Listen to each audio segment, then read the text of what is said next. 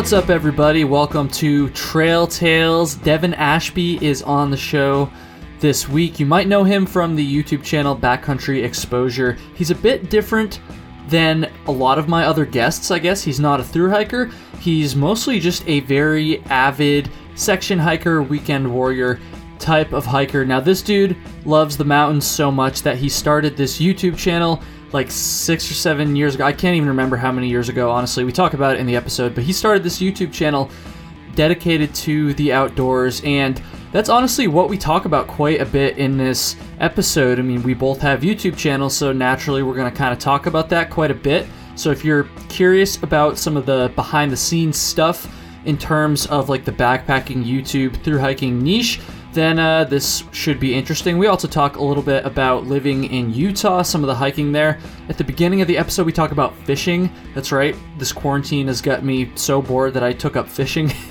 So yeah, it was just a really cool chat. It was a lot of fun getting to know Devin.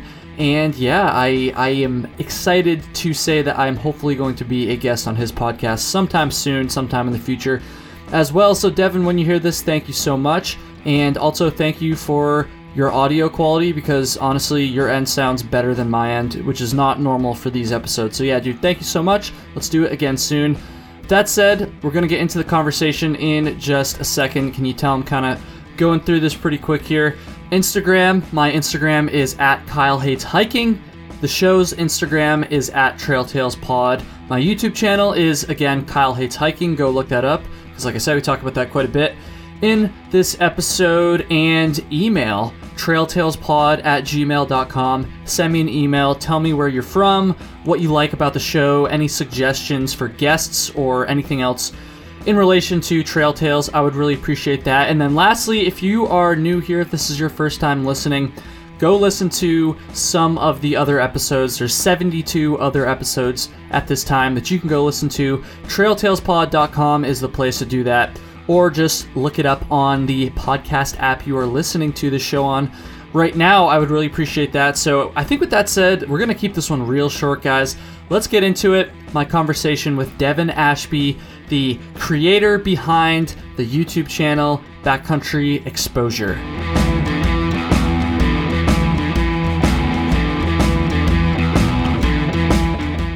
Devin Ashby from Backcountry Exposure. Here we go. Yeah, I think man. This is episode 73 of Trail Tales. I'm gonna go with 73. I think it's 73. Dude, what's up? Thanks for taking the time today. I'm stoked. Well, it's a good break for me. I've been painting my kitchen all day, so it's nice to have a reason to sit down and have a conversation about backpacking. That's right, man. I know I said no COVID talk right before this, but I am curious, like, what you've been doing as far as like your quarantine, like what you've been doing now that you're kind of stuck with the family back home. Yeah, so I have 2 young daughters, and I'm not actually currently working right now.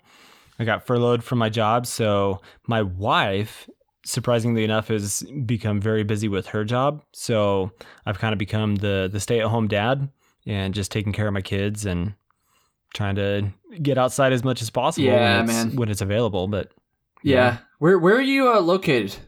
So I'm in the Salt Lake City area of Utah. Gotcha. You're not in Burlington anymore. No. I'd like to be. I miss that place a lot. It's all right. I'm sure. Actually, I don't know. Maybe Salt Lake City is a little bit nicer this time of year. But now that it's starting to become spring here, starting to be a little bit nicer outside. A little bit of a tease because we're really not supposed to be hiking right now. Not just because of the COVID stuff, but also just because of mud season and this time of year. The Green Mountain Club doesn't like us to be out on the trail. So, although that being said, it's really not too muddy right now. But obviously that could change. Right. So. Well, dude, I'm sorry to hear about your job, but it sounds like you're doing okay, which is good.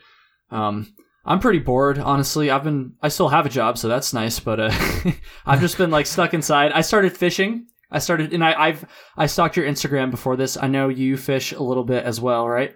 Yeah, I've been fishing for my whole life, but just last year in September, I purchased my first fly rod. And ever since then, I've just been like obsessed over fly fishing, and everything I'm doing, like pretty much all of the videos that I'm watching on YouTube right now are fly fishing videos. Are there is that like a whole niche too? Are there like a backpacking-esque channels for like fishing and stuff? There's got to be, right? Yeah, so I haven't found necessarily channels that are like, let's go watch somebody go on a fishing trip or that kind of thing. It's really been like knot stuff and casting and just like everything more tutorial. that's around. Yeah, like the education side that I guess all of the like backpacking talking head videos accomplish of like, here's tips of how to pack your backpack. I mean, it's that same kind of thing of how to set up your fly rod. And so I've just been obsessing over that and spending a lot of time in trying to learn how to properly fly fish. Have you combined your love for fly fishing and your love for backpacking yet? Yes. So that's what I'm interested in hearing, because like I like drunkenly bought a fishing license like last week, like it's just on a whim. So I've only been fishing for like a fucking week, so that's my disclaimer there. But you know, I'm already like scheming a little bit. I don't know if I would like bring it on like a backpacking trip, because I like to go pretty hard and pack light and stuff. But on just like a day hike, certainly I could see myself, you know, hiking out a couple miles and trying to find like some backcountry rivers, something like that. But anyways, yeah, dude, backpacking and fishing at the same time. It does sound pretty dope, honestly.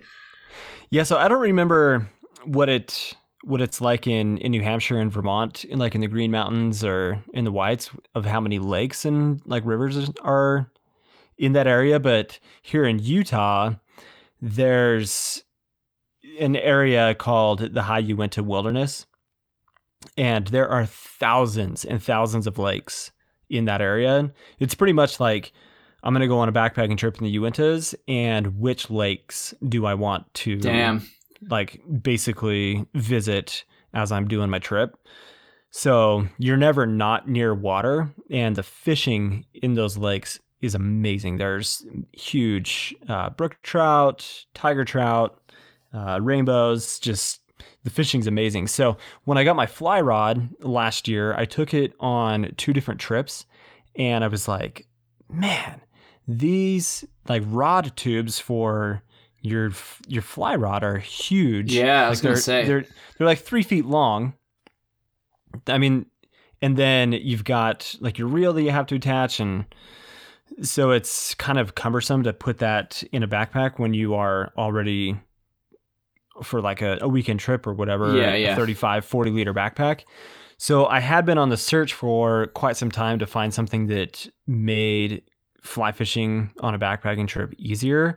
And that's when I found Tenkara fishing, which is a Japanese style of fly fishing. So it's really, really simplistic. You have a really short, like telescoping rod when it comes down to like its packed size that doesn't have a reel to it. Oh, so shit. So when you extend it out, it's anywhere from 8 feet to 13 feet, depending on what rod you get. But there's no reel to it. It just has a fixed line at the end of the rod. And it's an incredible style of fishing. So I've already purchased one style of Tenkara rod, and I've got another one that I just backed on Kickstarter that they break down to anywhere from like 15 to 20 inches. Oh, wow. And they weigh 2 ounces. And then you add just a few ounces for flies and line and that kind of stuff. And I mean, 5-6 ounces, you're fly fishing in the backcountry. Which is super sick. Damn. Maybe I'll... Then again, I just started with normal fishing, so I know fly fishing is like a whole nother ball game. But yeah, it sounds enticing, dude. Like now that I'm like thinking about fishing, and now that I've got the YouTube channel and bringing out camera gear and stuff like this on my next hike, like I don't even like I feel like my entire like I don't even know, like backpacking is going to be way different this year than it was any other year. I don't know if I'm going to be able to make as many miles, but we'll see. Yeah, dude, that sounds sick.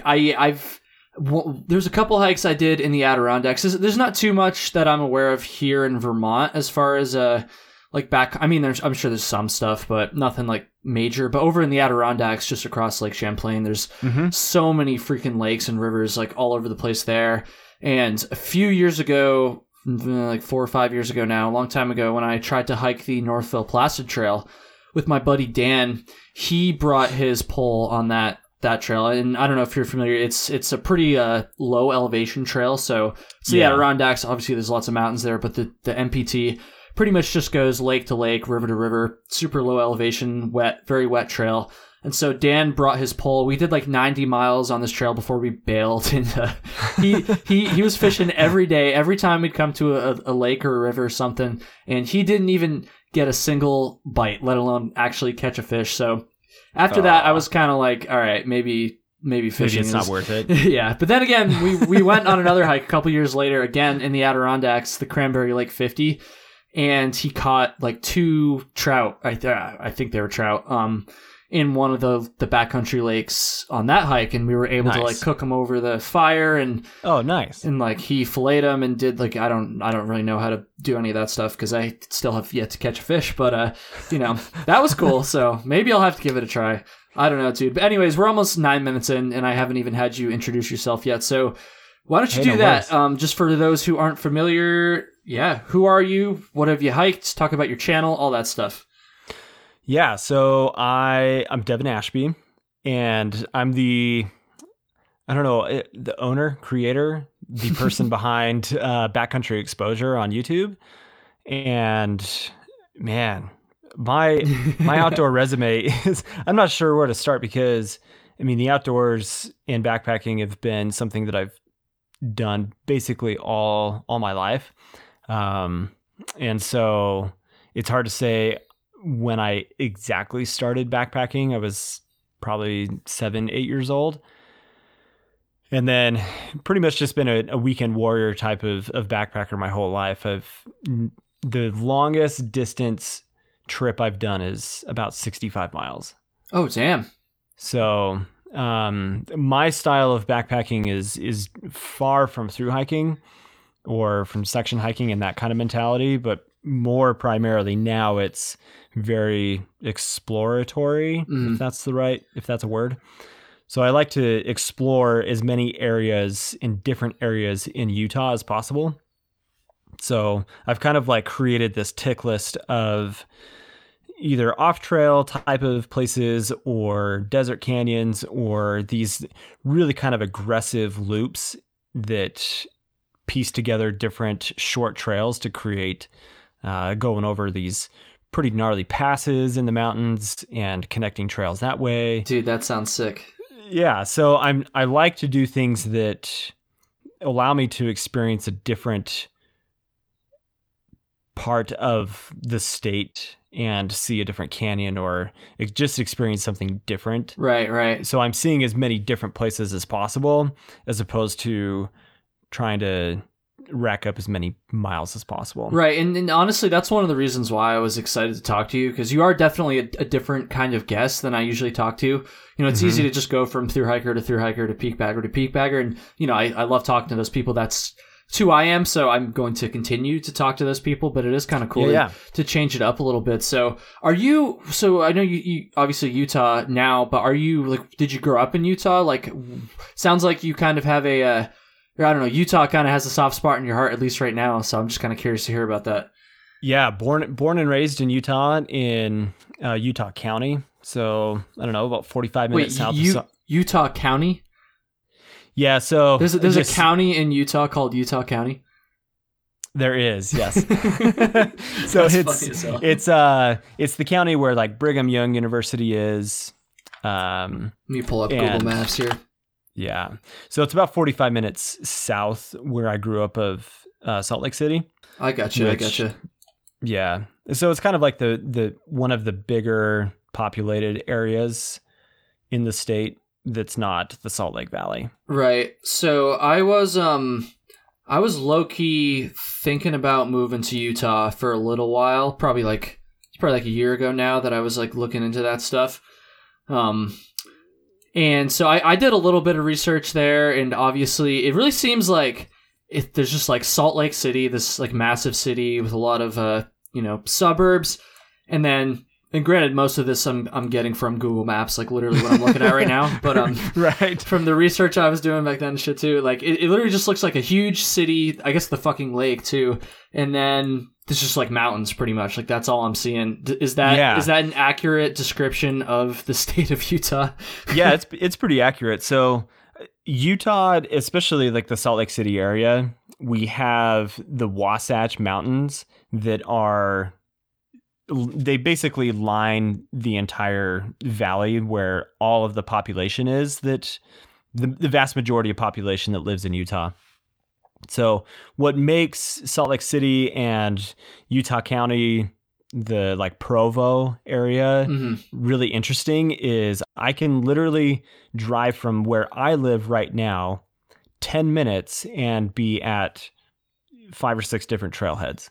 Damn, man. That was like kind of what was drawing me over there. A buddy I hiked with on the AT actually moved over there after he got back from his thru hike, and that's, you know, I have to live in a place where I can have easy access to the mountains, and so that was one of the reasons. I've never even been to fucking Utah, but that was one of the reasons why I was kind of looking at, you know, the Salt Lake area, because I could like get a software job like I have now, but I could also have easy access to hiking and stuff. So there's not that many areas in the country where you can have both of those things, you know?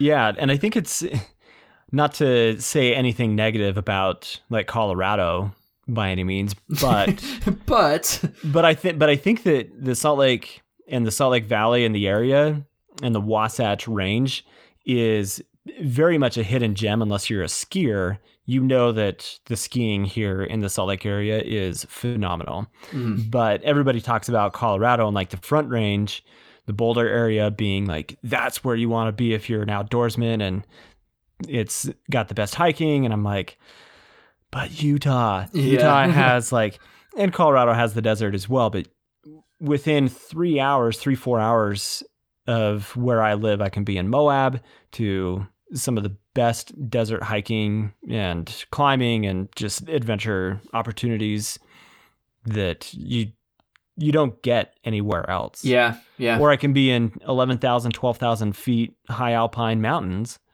within an hour and a half of where I live. Damn. Yeah, that's quite a variety, dude. That sounds sick, honestly. I'm still interested in the area. We'll see.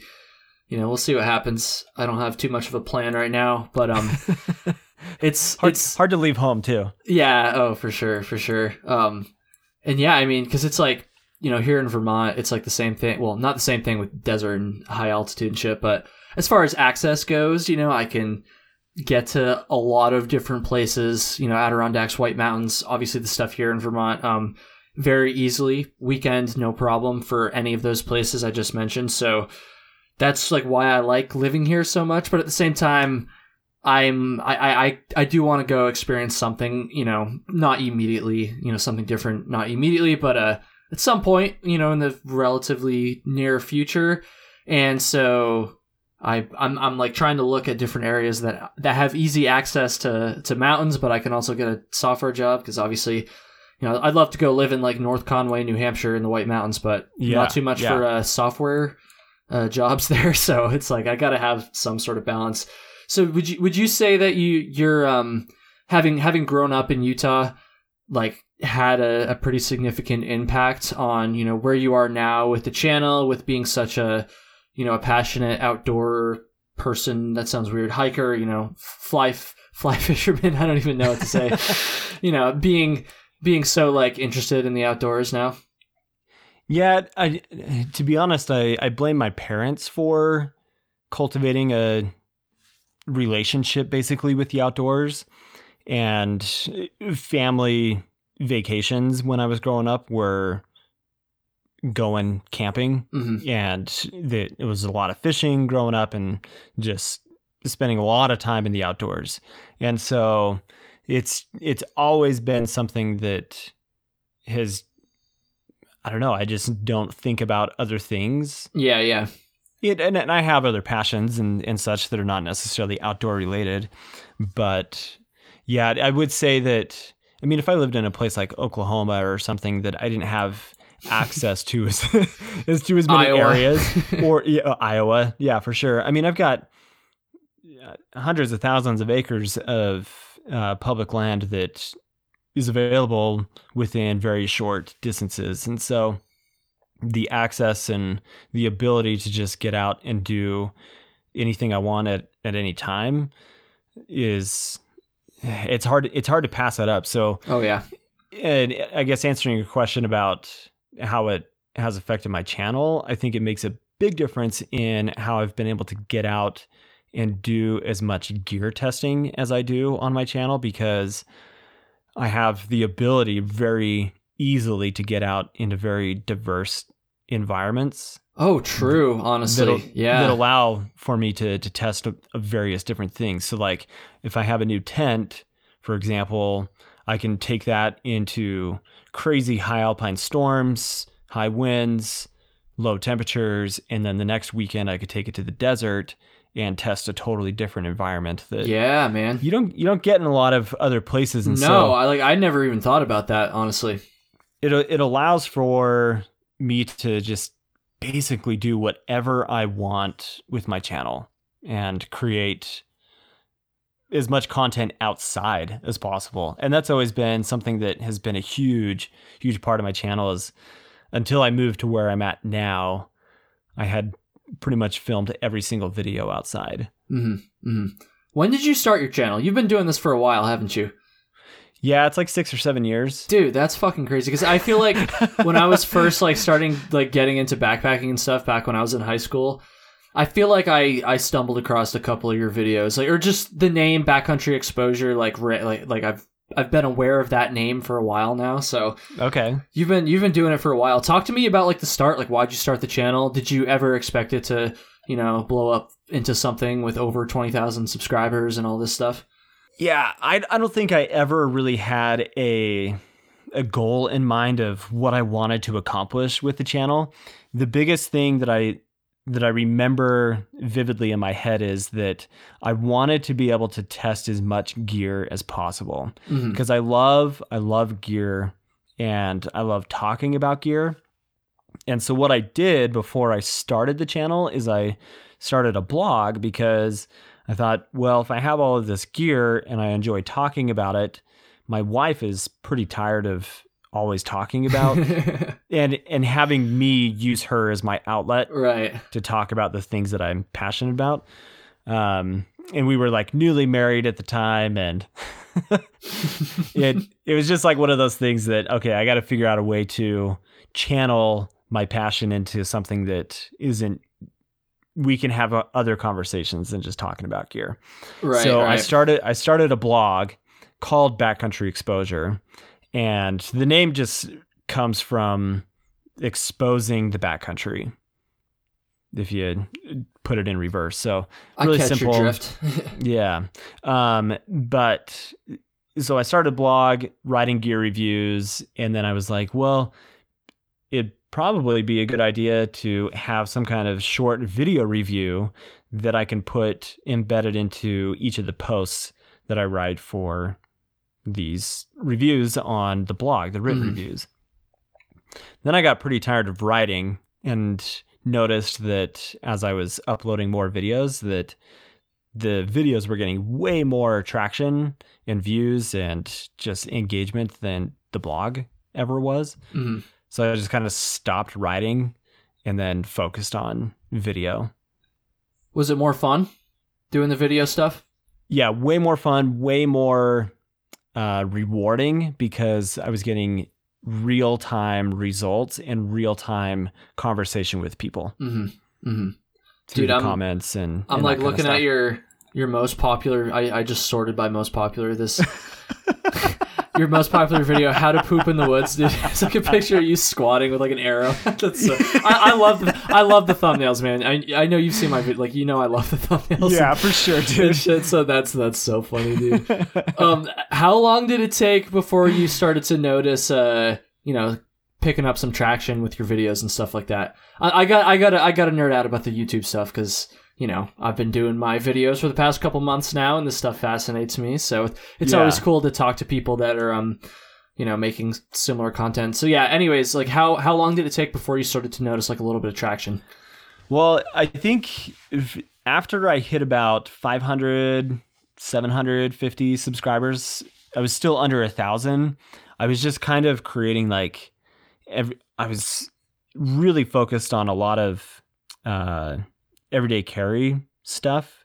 So there were some firearm reviews in there and firearm videos, knives, flashlights. And then I was also doing backpacking stuff and gear. And so it was just this kind of unnecessary conglomerate of all of this content. And it was once I stopped doing all of the EDC stuff that the backpacking videos are what people were really interested in. And when I focused on that as the primary purpose of the channel, because if you go back through like my earliest videos, there's a lot of firearm stuff in there, which is just another one of like the random, not necessarily outdoor related passions that I have, but I don't share that on my channel anymore because we know why. with YouTube and everything. But even before all of that, I had stopped because what I found that I enjoyed creating the most were the backpacking videos. And it's funny that you bring up the wag bag and how to poop in the woods, because that video is what launched my channel into being able to be as, I don't know, I feel like it's successful, but in the grand scheme of things, 27,000 subscribers is not that many people. I mean, that's a lot of people, bro. Don't be flexing on my almost 5,000 now. I'm just kidding. Dude, that's a lot. That's a lot of people though. In this video, this how to poop in the woods video, it's hilarious, man. Dude, 1.7 million views. That's crazy, it's bro. It's crazy. That's absolutely insane. Well, and it's funny, when I look at the analytics of that video, it has some of the lowest watch time of all of my videos. It's like right around 1 minute of watch time. And that video has made me a decent amount of money, which is cool. But the amount of subscribers that came from that video is like close to 5,000 subscribers, I think. Isn't that so? Like, people fucking click on a video learning how to shit in the woods, and then they're like, "Oh, you know what? This guy's pretty cool. I'll subscribe to him." Right. Like, no offense, but I just think that's fucking hilarious. No offense taken. And it's funny when you look, because you know how you can look at like keyword or like highest searched terms. Why people are searching the word poop on YouTube it just blows me away. And that's like that's primarily where the views are coming from, is people are searching poop on YouTube. So I don't know how many people are actually backpackers, but they see me squatting with a Mylar bag under my butt. So why do you think that video did so well then? I think it's just different content, and it something hit the algorithm, because it went from really poor performance. I think within the first month it only had maybe 10,000 views, and then something switched on it, and it just, for the next like 3-4 months, it just took off, and I was getting like 100,000, 200,000 views in very short periods of time, and I was like, this is crazy. And I haven't had any other video have that kind of well, I had a hot tent video that took off in the algorithm pretty good over the winter. Camping in a hot tent with friends. That's it. Yeah. So that was only 4 months ago. Shit, yeah. That's pretty. So 120,000 views 4 months ago. That's pretty good. And that one started off pretty like slow in its growth as well. But I don't know, man. The YouTube algorithm is difficult to predict, and all I know is every time I make a video with a picture of me pointing at a piece of gear and then the word crap also pointing at the piece of gear, those always do like way better for some reason. So I'm gonna do more of that, because plus I just think that's fucking hilarious. Like, just like pointing at a Nalgene bottle, like crap, fucking Nalgene bottle. Like, I don't know. I just think that's funny as hell. Like, people watch some of that stuff and they take it like super seriously. Like, oh, like Nalgenes are like fucking better for the environment. And I'm just like, I I don't know. I just think it's a funny thumbnail. What's funny to me is the amount of clickbait that we are constantly flooded with on Facebook or Instagram or on YouTube. Like, so much clickbait, whether it's in text form or video form, and everybody still falls for it. I know. Well, okay, so here's a good question. What do you consider clickbait? Because I feel like for me, clickbait is when you have a title thumbnail combo that promises something that hooks you in, but then the video like doesn't live up to it, right? Like it's not actually what the video is about or something. I feel like I don't know. I guess for me, if the title and thumbnail is like catchy and like a little bit cringy or whatever, but the video still is like related to what the thumbnail and title says, then I don't know. I don't really see that as clickbait. I just see that as like a good thumbnail and title, you know? I mean, I know what you're going for. Like, I know what you're saying, but I've just like had these thoughts for a while and haven't gotten a chance to talk about it yet. So I just had to get that out there. Yeah, no, I honestly think that's a good conversation because, I'm trying to think of there's a channel that I follow that he posted, and I don't know, I'm derailing your question a little bit. Dude, you're good. It wasn't really much of a question, honestly. No, but so I think there's a difference between, I'm going to use the term clickbaity, that you have things that are like titles and thumbnails that flirt a little bit with clickbait. And then you have full on clickbait that is, you are pulling somebody in that is deceiving them to watch your video. Yeah. That title and thumbnail. I mean, it's like, dude, you have some good thumbnails. I'm looking through this shit. I had this comment in a Facebook group chat yesterday. In fact, we were talking about thumbnails and stuff, and I'm kind of going all over the place with this, but my comment to one of the guys in the group was, if boobs and cleavage can sell, then why can't a dad bod? Right? So like that's the kind of thing that I'm talking about, is you see people, and you can go look in the comments as well of those types of thumbnails when it's like you've got somebody that's really attractive, or it's just that thing that sells whatever, that doesn't have anything to do with the video. Right. That's clickbait. Like, that is really poor clickbait. I agree. And I don't appreciate that kind of stuff. But videos and video titles and thumbnails that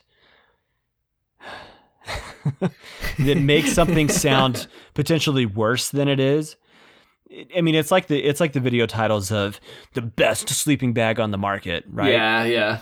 It's not the best sleeping bag on the market, but like, that it's a dope title. And it's like most people that see that stuff, like, they know, you know, they're not literally clicking on that and being like, okay, this is objectively the best sleeping, and then they're like pissed off when it's just like a good sleeping, like, you know, it's like, I feel like people, at least with my channel by now, at least my subscribers anyways, like, know that you got to take most of my titles and thumbnails with a grain of salt, because Right. Honestly, dude, I love the thumbnails. The thumbnails are so much fun. I spend like almost as much time on my thumbnails as I do like actually like filming and editing the video.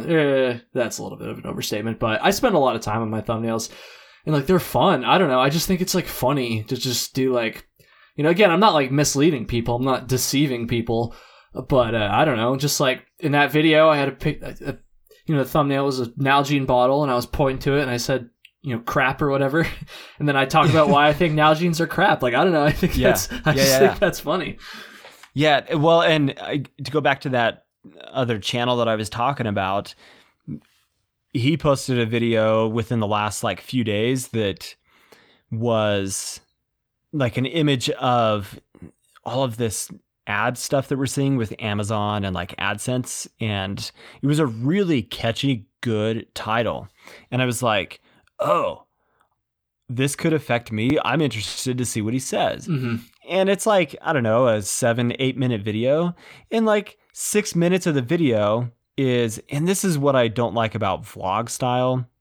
We don't have to necessarily rabbit hole into the conversation, but it does tie into the fact that like, you can, it's a strategy, especially in the vlog style videos, where I can vlog and get the watch time from people wanting to see what I clickbaited them in on my title or my thumbnail. And I'll spend 30 seconds talking about what I actually had a thumbnail or a title about, but I suckered you into watching 7 minutes of my video to be able to even see what I'm talking about. And that's the kind of stuff that I see the strategy behind it, but I don't like to take that approach with my channel. Yeah. And I feel like it kind of depends on like the video, because like with a trip video, for instance, say you're going out for a 3-day backpacking trip, whatever, you want to make a video of it, you could just title it, White Mountain 3-day backpacking trip, right? But no one gives a fuck about that. So if you title it something, I don't know, just like maybe something crazy happens during the hike, and then you make that the title, that the thumbnail. I don't know. That's like kind of the, I guess, somewhere in the middle, because on one hand, people probably know that it's, I don't know, maybe they don't know that it's like a full trip video, especially if it's a longer video. But I don't know. I'm starting to think about that stuff, because as it warms up and hopefully as the lockdowns loosen here, I'd like to start making some trip videos, because I don't really hike too much during the winter. And it just so happens that I started my channel at the start of the winter. So I just haven't really made, I've got a couple videos. But most of my videos aren't on trail yet, and I would like to start making some on-trail videos once I start hiking again, as I normally do, content aside. But I'm like trying to think of ways that I can make like good, like draw people in still without A, misleading them, or B, just having like a shitty, because like, again, White Mountain 3-day backpacking loop like isn't really going to cut it, Do you have any advice for that? You're much more experienced at this shit than I am. Well, but that's what's so interesting to me about YouTube is like, are you familiar with Firebox Stove? I don't think so. No. So Firebox Stove is a company. They make wood burning outdoor like cooking stoves, which they're really, really cool. And the company's based here in Utah. So they're a local company, and their product is awesome. But what's interesting is the guy has, I'm looking at his channel now, he's got 176,000 subscribers, but the titles that he uses are so simple and basic and generic, but there's 20,000, 475,000, just like crazy amounts of views for really basic, simple things. Like he's got a title here that says "Pack Goat Hiking, Camping, Fishing." Like there's not much to it. Yeah, there's not much to it. So it's like I see stuff like that have crazy amounts of views to it, and then you have the other side of the spectrum of very much clickbait style, catchy things that are like, oh, that sounds interesting. And then maybe it's not a very interesting video. Yeah. So I don't know. Well, shit, I guess I'll just have to fucking throw some stuff at the wall and see what sticks. I don't know. Yeah. Well, I mean, even today, for example, I went back on several of the underperforming videos that I have, and I changed the titles on them. Mm-hmm. I don't know if it's going to do anything. We'll see if the algorithm picks it up, but yeah. We'll see. Yeah, dude, I don't know. It's an interesting game. People are probably like, we don't care about your stupid YouTube titles, but I don't know. We think about this stuff, folks. We think about this stuff. It's important. It is important.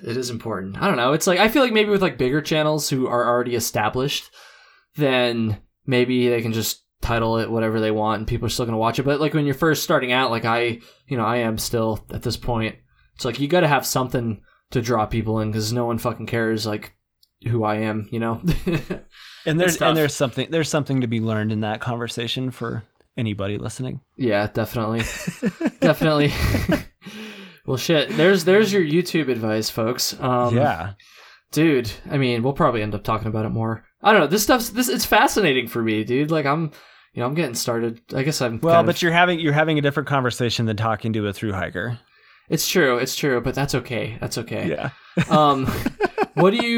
So when you go on let's kind of work this back into hiking a little bit, but I'm still trying to think about the video stuff. What are you shooting with camera wise these days when you're on trail? What's your setup? Man, it's changing. I know it's always changing. That's why I time. said these days. Like, what are you doing right now?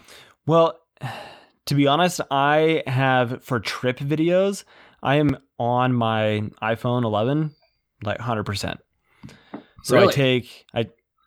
for some reason I get really irritated when I see shaky footage that comes from whether it's my camera or anybody else's camera. So for the ease of being able to film in 4K and have something that doesn't take up a huge amount of space, it's not super heavy, the iPhone is just working wonders. Is the audio still good on it? Yeah, and for the most part, the audio does really good. I do use an external mic. Oh, okay. I use the Video Micro on the iPhone. Yeah. Oh, yeah. Damn. See, I'm not an iPhone guy. I'm like behind the curve with phones and stuff. I'm always like getting used phones, so that's sick though. Especially for like a through hike. I'm just thinking. I know a lot of like people who vlog their through hikes and make like a ton of videos over the course of a through hike do this, but just having like a phone would be so much easier than carrying like a full, even a mirrorless camera with like, a couple lenses and an external big microphone and all this stuff. That would be much easier. Yeah, so I also have a Sony A6500 and I've got a couple lenses for that. And I primarily, anything that's not trip related, I film everything on that because it's a phenomenal camera. The video quality is great. It's easy to color grade in post on it, and it's a great camera for filming. I'm not in love with it on the trail because it's more difficult to get a very consistent exposure on every clip, and that to me is actually really important. And the iPhone, even though the dynamic range on the iPhone has everything pretty high saturation and high contrast, and there's not a lot of opportunity to color grade and edit and make it how you want it to look. The iPhone is consistent. Yeah, man, that's true. And so I use the phone on the trail, and I've got a small Zhiyun Smooth Q2, I think is what it is. But it's a gimbal. Oh, okay. That I use as well, and it's awesome. It's a good setup. That sounds yeah. Maybe I should get. I don't know, dude. I'm like trying to figure out what I'm gonna do for like film or for like a camera and stuff this summer. I'm probably gonna stick with what I have for now because I can't really afford to buy a new camera. But I'm almost thinking like the exact opposite thing. I'm almost thinking about getting like a Canon R, honestly, and like going all in on like a nice, like expensive ass camera. Because right now I have an M50, which is like good. It's a nice like entry level like mirrorless camera, and like it's good for just fucking around in my room or whatever with my stupid talking head videos. But like sure, I feel like on trail. I've brought it on trail, but not for video. I've just been taking photos with it when I was using it last summer because I didn't have the balls to start my channel yet. So. I don't know, like, once I start doing video stuff, like, the battery life isn't good. So I'm torn between either, for my next, like, I don't know, for on-trail stuff, I'm torn between just going all out, getting an R, and then just, like, dropping, like, fucking $3,000 on all that shit. Or just getting like a point and shoot, or even, like, an iPhone or something like that. Just because while you're actually on trail, obviously a minimalist setup like that is gonna be beneficial. So I don't know. I'll have to talk to some other folks and see what they're doing, but we'll see what happens. Do you have any other wisdom as far as actually shooting video on trail, not just for people like me with stupid channels, but for anybody who's going out and wants to get some cool footage of their hike? To be honest, I think just allowing yourself to be as creative as possible with whatever gets you excited is what you should be doing because anybody can go out on the trail and set their camera up on the ground and get clips of them like walking away. Do you do those shots, dude? I do, but I really try to tell a story with my videos, and I don't want to necessarily talk about too much of like my creative process, because it not that it's secret, but people might rip you off. Yeah, because I've changed how I film and edit my videos, and I film my videos with an edit in mind. So I don't just interesting. Okay. Yeah. I don't just like take a bunch of video clips and then go like, well, yeah, let's see how this comes together and we'll just edit it. I think about the type of trip that I'm going on. Am I going on like a desert trip that is a lot of off-trail stuff? Am I going to be in the water a lot? Is that going to change how I capture shots? Who am I going with? So I consider all of those different things when I'm going out. And sometimes I go with the mindset of this is going to be more of a talking video, or this is going to be more of a scenery video. Mm-hmm. And then I try to think of, I want to create this particular shot as I'm out on the trail. And then I look for that opportunity while I'm out on the trip. Or as I'm hiking, I start to think about what story is developing.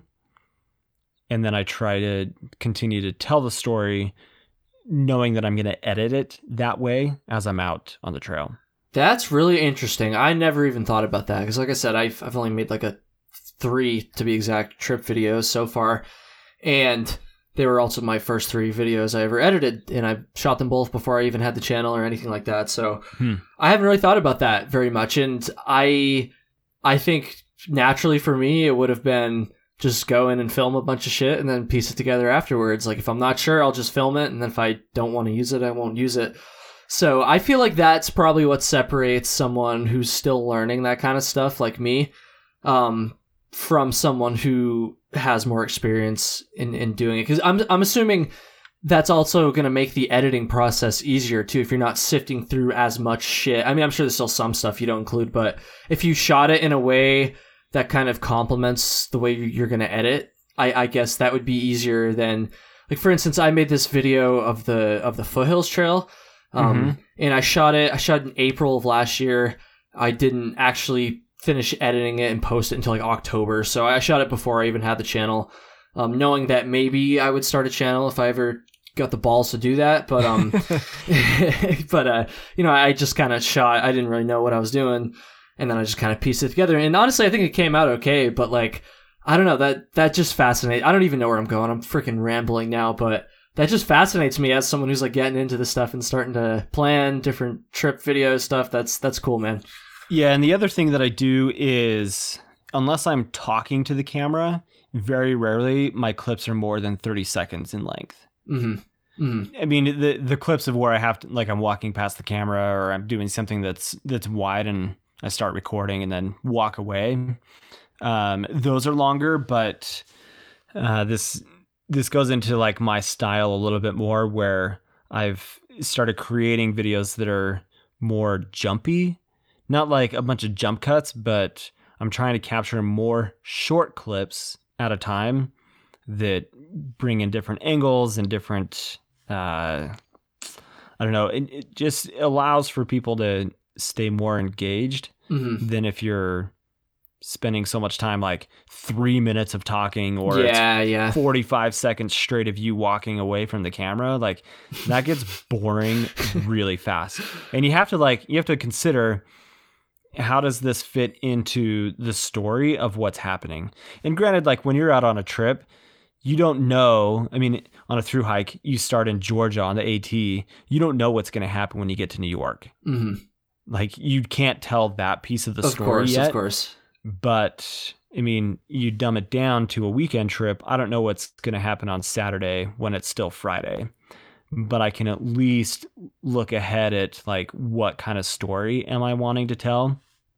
And every story has a beginning, middle, and an end, right? So if my trip doesn't have some kind of beginning, middle, and end, that allows me to tell a full story that keeps people engaged through the editing process, then that video is probably not going to do very well. Interesting. So how do you tell a story of a backpacking trip, right? Because I feel like for me, it's just like I wake up and I hike and then I go to bed. Like, I don't know. I guess maybe like some, there could be an interesting or exciting or unexpected thing that happens over the course of that day. But how do you wrap that all up into one story? And I know it's probably not like a straightforward answer, but I'm just I'm just trying to kind of poke at you a little bit here to get some knowledge for my videos. Honestly, no, I think that's where a creative person is separate from somebody who is less. Their brain is less wired in a creative setting. And would you say you've gotten better at it as you've done it more? Yes, for sure. But I don't know. I think maybe this is tooting my horn a little bit too much, but I used to be a professional photographer for about 6-7 years.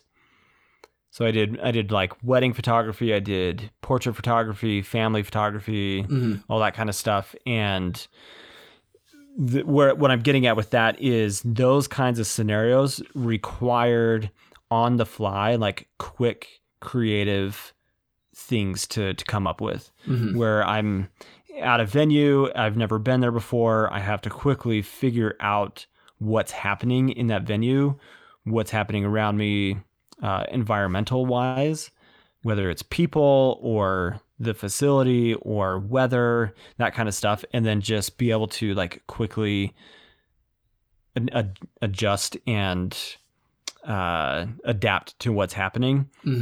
And I've applied that to being out on the trail and filming videos and just being out with the camera. Like, it doesn't always have to be verbal, your storytelling. But I'm now forgetting like the full premise of your question. But that's what happens when you ask such like an open-ended question about creativity. My storytelling, I try to pull in both the visual aspect that may pull in some audio through music that engages, like setting up a scene or an ability to talk about something that's taking place, and then tell the story also verbally. And I think a good example of one of the ways that this really came together for me in a video was I did a solo backpacking trip, and it was in Capitol Reef National Park. And I'm just pulling up the video because I can't actually remember the title of it. But if listeners really want to see what this storytelling process was like for me, it was called "When Things Don't Go as Planned." Interesting. And basically, I went out on this trip and things started to not go as I had planned for them to go. And I used all of those points that came up of, okay, this isn't working out. Weather has changed. I'm out solo. These are conditions that I might experience. All of those aspects started to become the story. And so that's what I focused on in telling the story of that trip. Interesting. Well, I'm going to have to check that out, dude, because I need to learn that shit. Honestly, I think that's going to be fun though, kind of going out and I've said this in other episodes, more so talking about photography even than video, but it's almost like, as someone who's hiked, thousands of miles up to this point, never having carried a camera before, it's almost Sure. like given me, having the camera and looking forward to doing the video stuff too. It's like it gives a fresh take on something I've been doing for so long now, like a certain way. I don't know. It's like refreshing almost to, okay, because I've done so much like hiking now. It's like now I get to add in this whole new thing that I haven't really done before, and it kind of builds on top of the normal hiking stuff. So I'm just really excited to kind of explore that whole process, man. Well, and the other thing about it too is you don't have to do it the way that I'm doing it. Oh, sure. and that's what's really fun about video and just being a creative person is you find what works for you and your personality. Like if you compare my YouTube channel to and the videos that I create and compare them to you and your personality, like you would never see me intentionally with trucking poles falling down my stairs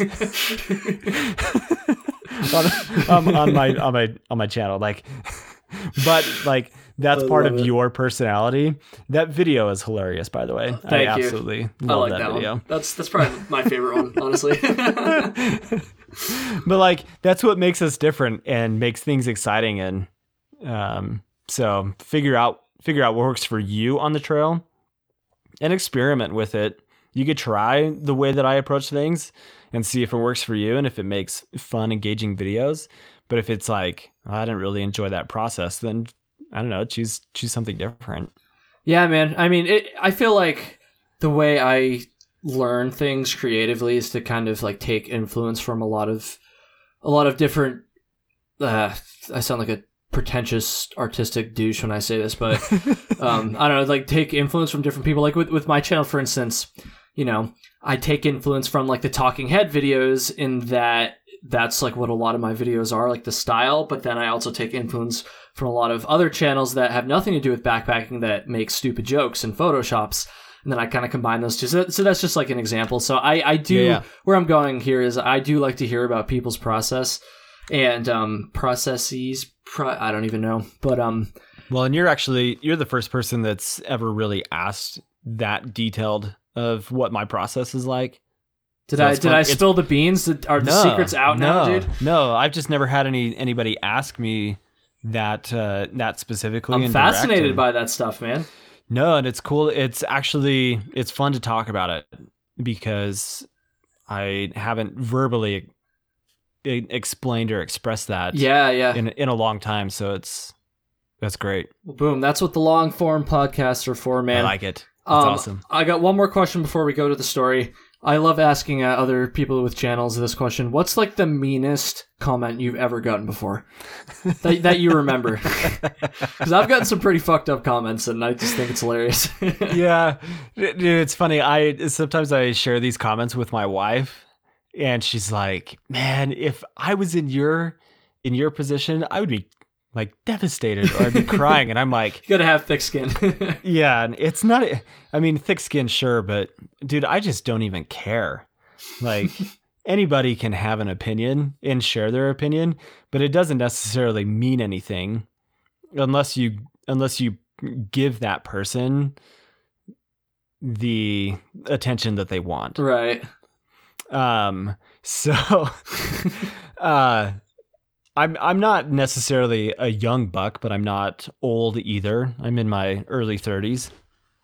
And I had clearly an older gentleman because he made it pretty known that he was in his like mid 60s. Sure. And he commented and he was like, "You have absolutely no idea what you're talking about. I've been camping and backpacking since like 1974, and what you're doing is like bullshit, and you don't have any clue what you're talking about, and you shouldn't ever be posting videos and sharing what you're talking about." It's just like stuff like that. And I was like, okay, boomer. Really, dude? Dude, I get that. I get that shit all the time because like I'm only 24, so people see my like baby face and all my energy and swearing and stuff, and they're like, "Fucking millennial piece of shit." Like I get that all the time, dude. It's so funny. I'm not even a millennial. I'm like freaking younger than that too, and they just anybody young, you're stupid millennial. That's what they say. Yeah. So I just replied something back with like, "Oh, I guess my college degree in outdoor recreation management and 20 to 25 years of outdoor experience doesn't apply to anything that I'm talking about." So. Yeah, right. It's so ridiculous, dude. It's ridiculous. I get comments like that all the time. They're like, "You don't know what you're talking about. Like, start making videos once you get some experience." I'm like, fucking 3,000 miles. Is that like not enough? Like how many 1,000 miles do I have to hike before I have enough experience to make a fucking YouTube video? It's ridiculous. And I got called a soy boy the other day. A soy boy. I'd never even heard that term before. I've never heard that term either. Soy. I guess it's like because I Googled it. I was like, the fuck was a soy boy?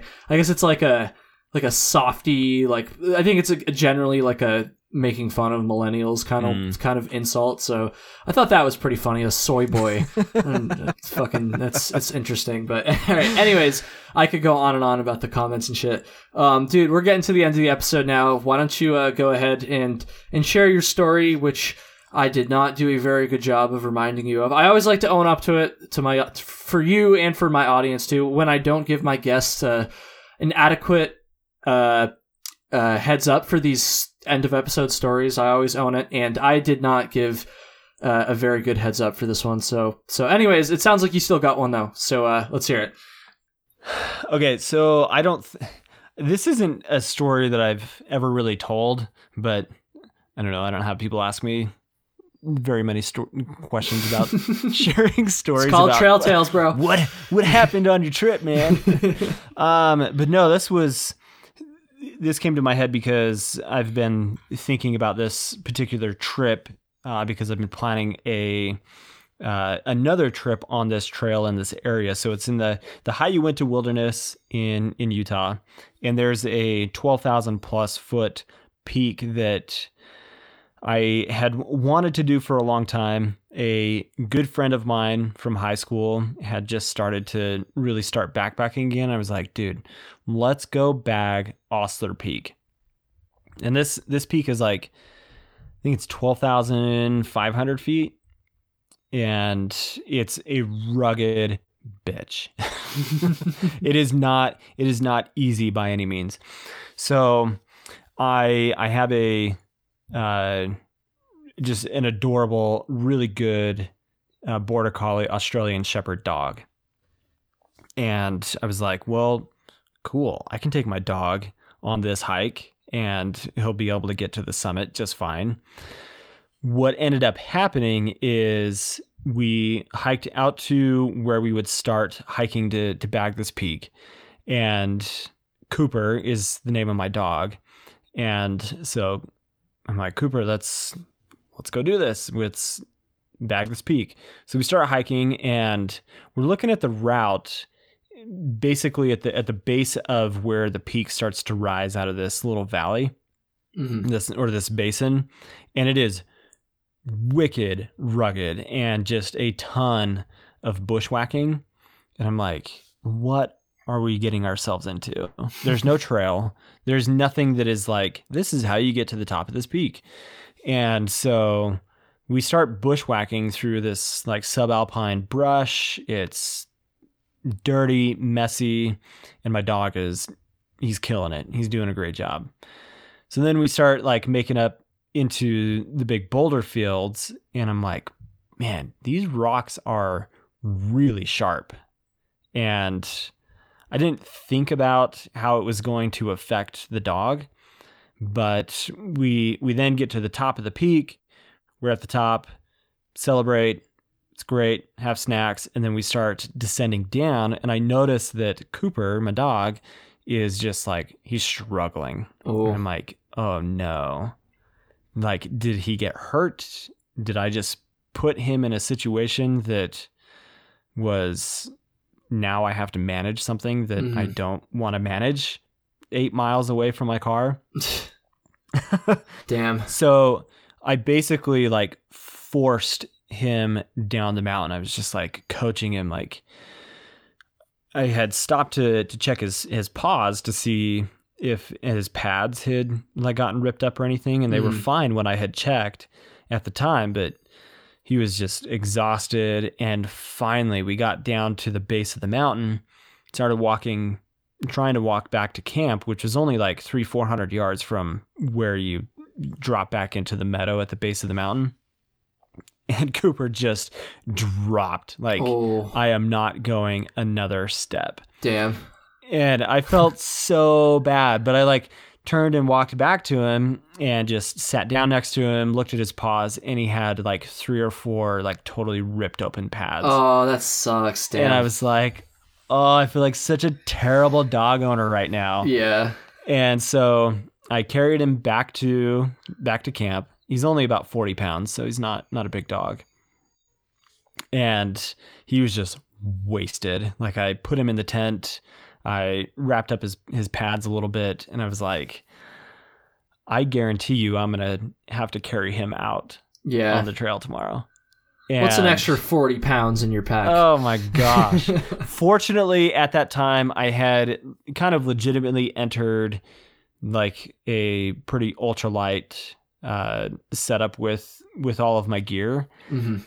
So the next morning we get up and he's not walking. He was just not having it. And I was like, damn, this is like the worst situation possible. And I have this on video. So what we ended up doing is there was no way he was going to walk out. And it was 8 miles of trail to get back to the car. So we shoved as much of my gear possible into my buddy's pack. And we put my dog in my backpack and I carried him out to the car. Damn, dude. 8 miles. 8 miles on a let's see, what pack was I? It was an Osprey Exos 38. So I had a 40-pound dog stuffed into a 38-liter pack. That's not like designed to carry more than maybe 25, 30 pounds at most. Uh-huh.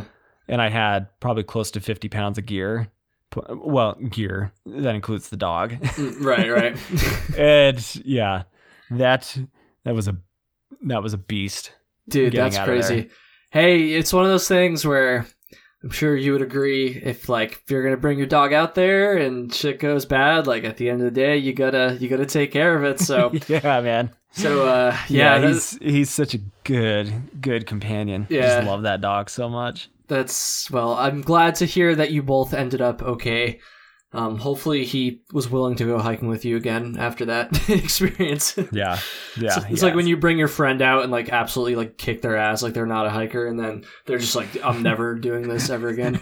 But I guess the dog doesn't really have a fucking choice. So, dude,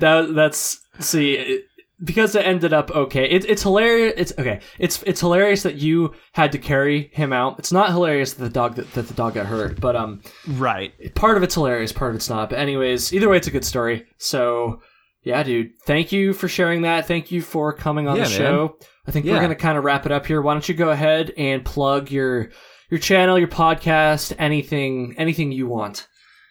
So I guess just the two things, Backcountry Exposure on YouTube. And then recently I started a backpacking focused podcast called The Backpacking Experience. So, and that can be found anywhere that podcasts are found. Cool beans. Well, dude, thank you so much. I'll have a link to both those things in the show notes as usual.